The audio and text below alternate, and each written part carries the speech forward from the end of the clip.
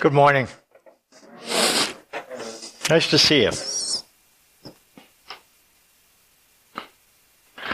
We're working our way through the 10 Commitments, and these couple pivotal passages for the 10 Commitments come from Hebrews chapter 4 and chapter 8. In fact, the commitments come right from the text. The first 4 commitments are God sees you, and God sympathizes with you, and God deals gently with you. God loves you. And these 4 commitments come from the end of Hebrews chapter 4 and the beginning of Hebrews chapter 5. We're going to look at that passage this morning. And what we'll notice that in this passage, the Word of God is anything but gentle. We're going to focus on the third commitment. God deals gently with you. But what we're going to see is that in this passage, the Word of God, as it's described here, is anything but gentle. Let me tell you what I mean. Here's what it says in Hebrews 4, verse 12. For the Word of God is living and active, sharper than any double-edged sword. It penetrates even to dividing soul and spirit, joints and marrow. It judges the thoughts and attitudes of the heart. Nothing in all creation is hidden from God's sight. Everything is uncovered and laid bare before the eyes of Him to whom we must give account. We describe the picture that it creates here. It's, imagine yourself naked and uncovered. Somebody over the table has a sharp double-edged sword, tells you to put your neck back. Guarantee if that were to happen, and you are the person on that table, your perception of this individual would not be gentle, and you would not be restful. And that's the image that this passage creates. It's referring to the Word of God that existed at that time. In the first century, the Word of God would have been the 39 books of the Old Testament. In this passage, the Word of God is not gentle. In fact, if you wanted an image of it, it kind of strip searches us. It judges our thoughts and attitudes, not just our actions, not just what we do, but why we do it. And it would seem from this description that the Word of God is not gentle at all. However, appearances can be deceiving. In the very first chapter of the book of Hebrews, it talks about the fact that God is articulate, self-revealing. He's always trying to speak Himself out to us. Listen to what it says. In the past, God spoke to our forefathers through the prophets at many times and in various ways. But in these last days, He has spoken to us by His Son, whom He appointed heir of all things, and through whom He made the universe. The Son is the radiance of God's glory and the exact representation of His being, sustaining all things by His powerful word. What we learn that God is by nature self-revealing. He's an extrovert. He speaks Himself out to us in creation. There's things you can know about God's power, His invisible qualities as you look at the world that He has created, but He also speaks to us in other ways. It describes in the Old Testament, God spoke to us through prophets and apostles, but there came a point at which God's revealing of Himself took on a very sharp, clear character. It says Jesus is the exact representation of His being. It's the clearest articulation of what God is like. And this revelation through Jesus trumps every prior revelation. And if there's a difference between the way we see Jesus revealing the Father and the way the Father is revealed elsewhere in the Scriptures, what we are to understand is that Jesus is the digital signal. Everything else was analog. And that if we want to know what God is like, we look at Jesus, because Jesus is the exact representation of His being. And what was Jesus like? because that tells us what God is like, deeply, most truly about. Here's what it says about Jesus. Here's what he said. In fact, it's the only place in the Bible, and I looked, where Jesus says, I am, and he supplied an adjective. If I were to ask you how you're feeling this morning, you might say, I am frustrated. I had to wear a mask. I am glad to be here. You'd put a adjective with it. And there's one place where God, Jesus, supplies an adjective, just one that I found. Here's what it says. Come to me, all you who are weary and burdened, and I will give you rest. Take my yoke upon you and learn from me. Here it is. For I am, you know what it's going to say? Gentle and humble in heart. You will find rest for your souls. For my yoke is easy and my burden is light. Jesus was gentle. And you know what this means? No matter what we find elsewhere, God revealing himself, if we really see who God is deeply, he is gentle. Rest, Jesus described, is the experience of connecting with God in an authentic way. If you are connecting deeply with God, and it doesn't happen all of a sudden, it's a process. The closer you get to God, the more you understand him, you will find yourself less burdened, more rested.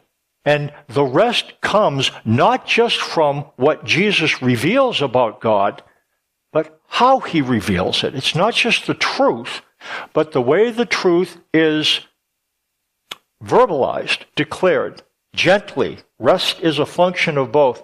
When someone speaks for God over a period of time, what should happen if what they're saying about God is accurate, there should be a progressive experience of rest, a lightening of the load. Here, listen to what it says. Jesus said to the crowds in describing his influence, he described it as restful. And what that means then is if you come out of a place where somebody is speaking about God, and if you come in like this and you leave kind of like this with the load on, that wasn't a very clear representation of what God is like. A clear representation of God would lead you to come in like this and leave like this. And that's not just because it's nice, that's just accurate. That's what Jesus said. There should be rest. And God points out that if you, on an ongoing basis, there's a weight, a burden, that's not a good sign. Listen to what Jesus said. He said to the crowd and to the disciples, the teachers of the law and the Pharisees sit in Moses' seat. So you must obey them and do everything they tell you, but do not do what they do. For they do not practice what they preach. They tie up heavy loads and put them on men's shoulders, but they themselves are not willing to lift a finger to move them. What he described is the influence of religion at the time. It was this, and what Jesus said, it's not right. That's not an evidence of connecting with God as he actually is. God's decided to install high priests, and we'll talk about high priests a little bit. High priest is that person to and through whom you entered into the presence of God. They were a critical person. They were a person, flesh and blood being, that you could come to in order to connect with God. That was God's decision. God the Father decided to install high priests because of his desire that those who come to him, I want you to listen to me, would experience sympathetic and gentle spiritual influence. When it's authentic, it's sympathetic and gentle because that's what Jesus was like. It says in Hebrews 4:14, therefore, since we have a great high priest who has gone through the heavens, Jesus the Son of God, let us hold firmly to the faith we profess. For we do not have a high priest who is unable to sympathize with our weaknesses. But we have one who has been tempted in every way just as we are, yet was without sin. A high priest is God's ordained professional at dealing with sinners. If you don't deal with sin, you have no need for a high priest, and you can just turn your ears off. Well, I can turn my ears off. You can't. I just take my hearing aids out, my ears go off. Anyways, but if you have a sin problem, if you deal with sin, then this is the guy you need to know. The high priest knows exactly what you need to do with it. If you don't deal with sin, again, you don't need a high priest. We learn about the character of high priests in this passage, why God installed them. Listen to what it says in the verses just following the end of Hebrews 4.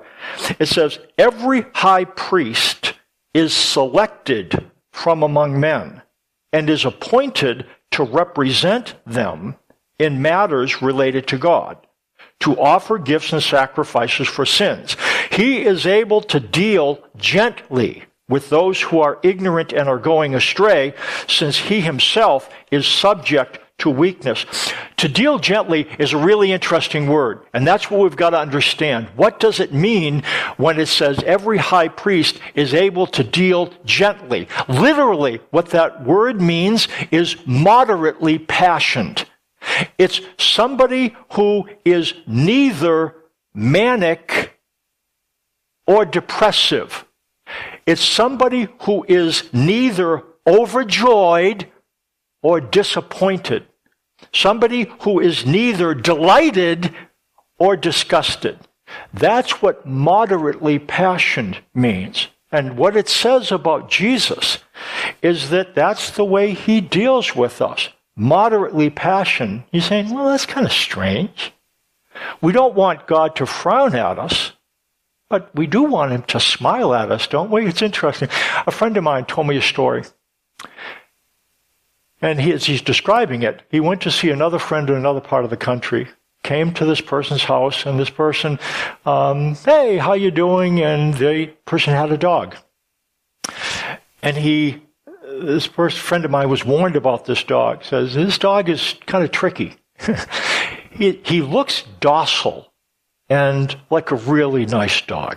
He just sits there, what a nice dog. And then what you do, when people go towards him, he snaps at them and bites them.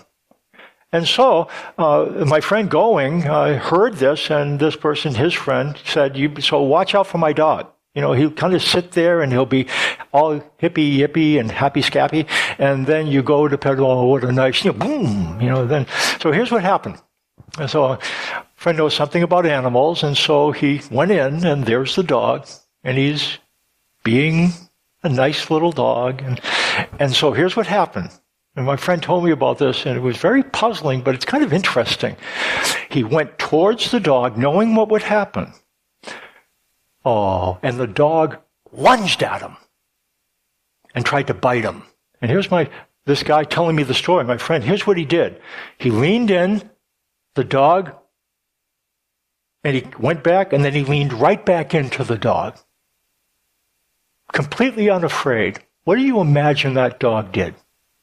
He told me the story. That dog yipped and skipped and shook its tail and pranced for about a half an hour. And we talked about why in the world would he do that? Why would a dog who has just lunged out be glad that somebody wasn't reacting to it? You know what I think this dog found? He was looking for an alpha. He was looking for someone he didn't have to control. And finding this person who was not reactive to him, understood him well enough not to react. For this dog, you know what that represented? I want you to listen to me. Safety. Safety.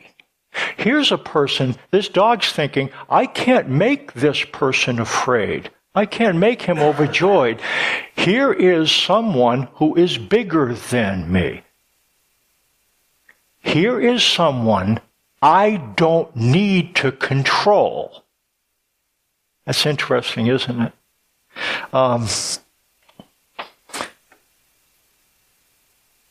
God doesn't react to you.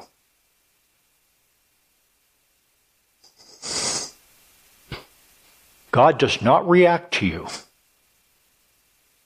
If you do something that's disappointing to you, God doesn't react. If you do something good, he doesn't become overjoyed. He knows you too well. You do not control God by what you do. If you don't do what God wants you to do, I guarantee you, God doesn't have a bad day. If you don't do what God wants, he doesn't sit up in heaven going, oh my goodness, Brett did it again. I can't believe it. And he doesn't, because God knows us too well and is too confident and secure in who he is to be controlled by us. That might seem like something that is, well, I don't know how I think about that. I don't know what I think about that. I think there's something here. God knows you too well to be disillusioned or disappointed in you, because he is neither illusioned nor appointed about you in the first place. He knows us too well to be surprised by us. You know what ends up happening as that sinks down into our minds? We start to understand, you see me. You sympathize with me, and you're big enough to deal gently with you. There's a lot of books that describe the attributes of God. I'm going to suggest one that I have not seen in the books, but I think should go first or last, depending on whether the important one is first or last. This is it. To be divine means that God is at rest. God is powerful enough not to be reactive to anything. Again, to be divine means not to react, because you are not threatened by anyone. You're not surprised by anything. What the Bible says, make every effort to enter God's rest. We grow up believing that we control God by what we do, and that's not the truth. That's kind of the way we think about things, and we all think that way, little by little. You know what God wants you to understand? He sees you. God sees you. And he sympathizes with you. That's why he sent a high priest, so you could know it. And he deals gently with you. He calls you to the throne of grace to speak freely with him. That's why he tells you you have a merciful and faithful high priest. And he tells us that so we can approach the throne of grace with confidence. There are 3 reasons why we don't approach God. And again, we can't actually walk to this place, but he invites us to come into his presence. There's 3 reasons why we have a hard time. Pretense, fear, and shame. We might have a hard time approaching God because we pretend that we're really better than we are.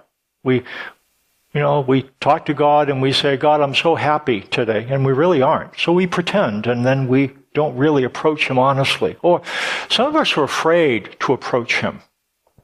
We're afraid of what he might do. We're afraid of what he might think. Some of us are ashamed that we've done or said things, and we imagine that God's going, I'm so disappointed in you.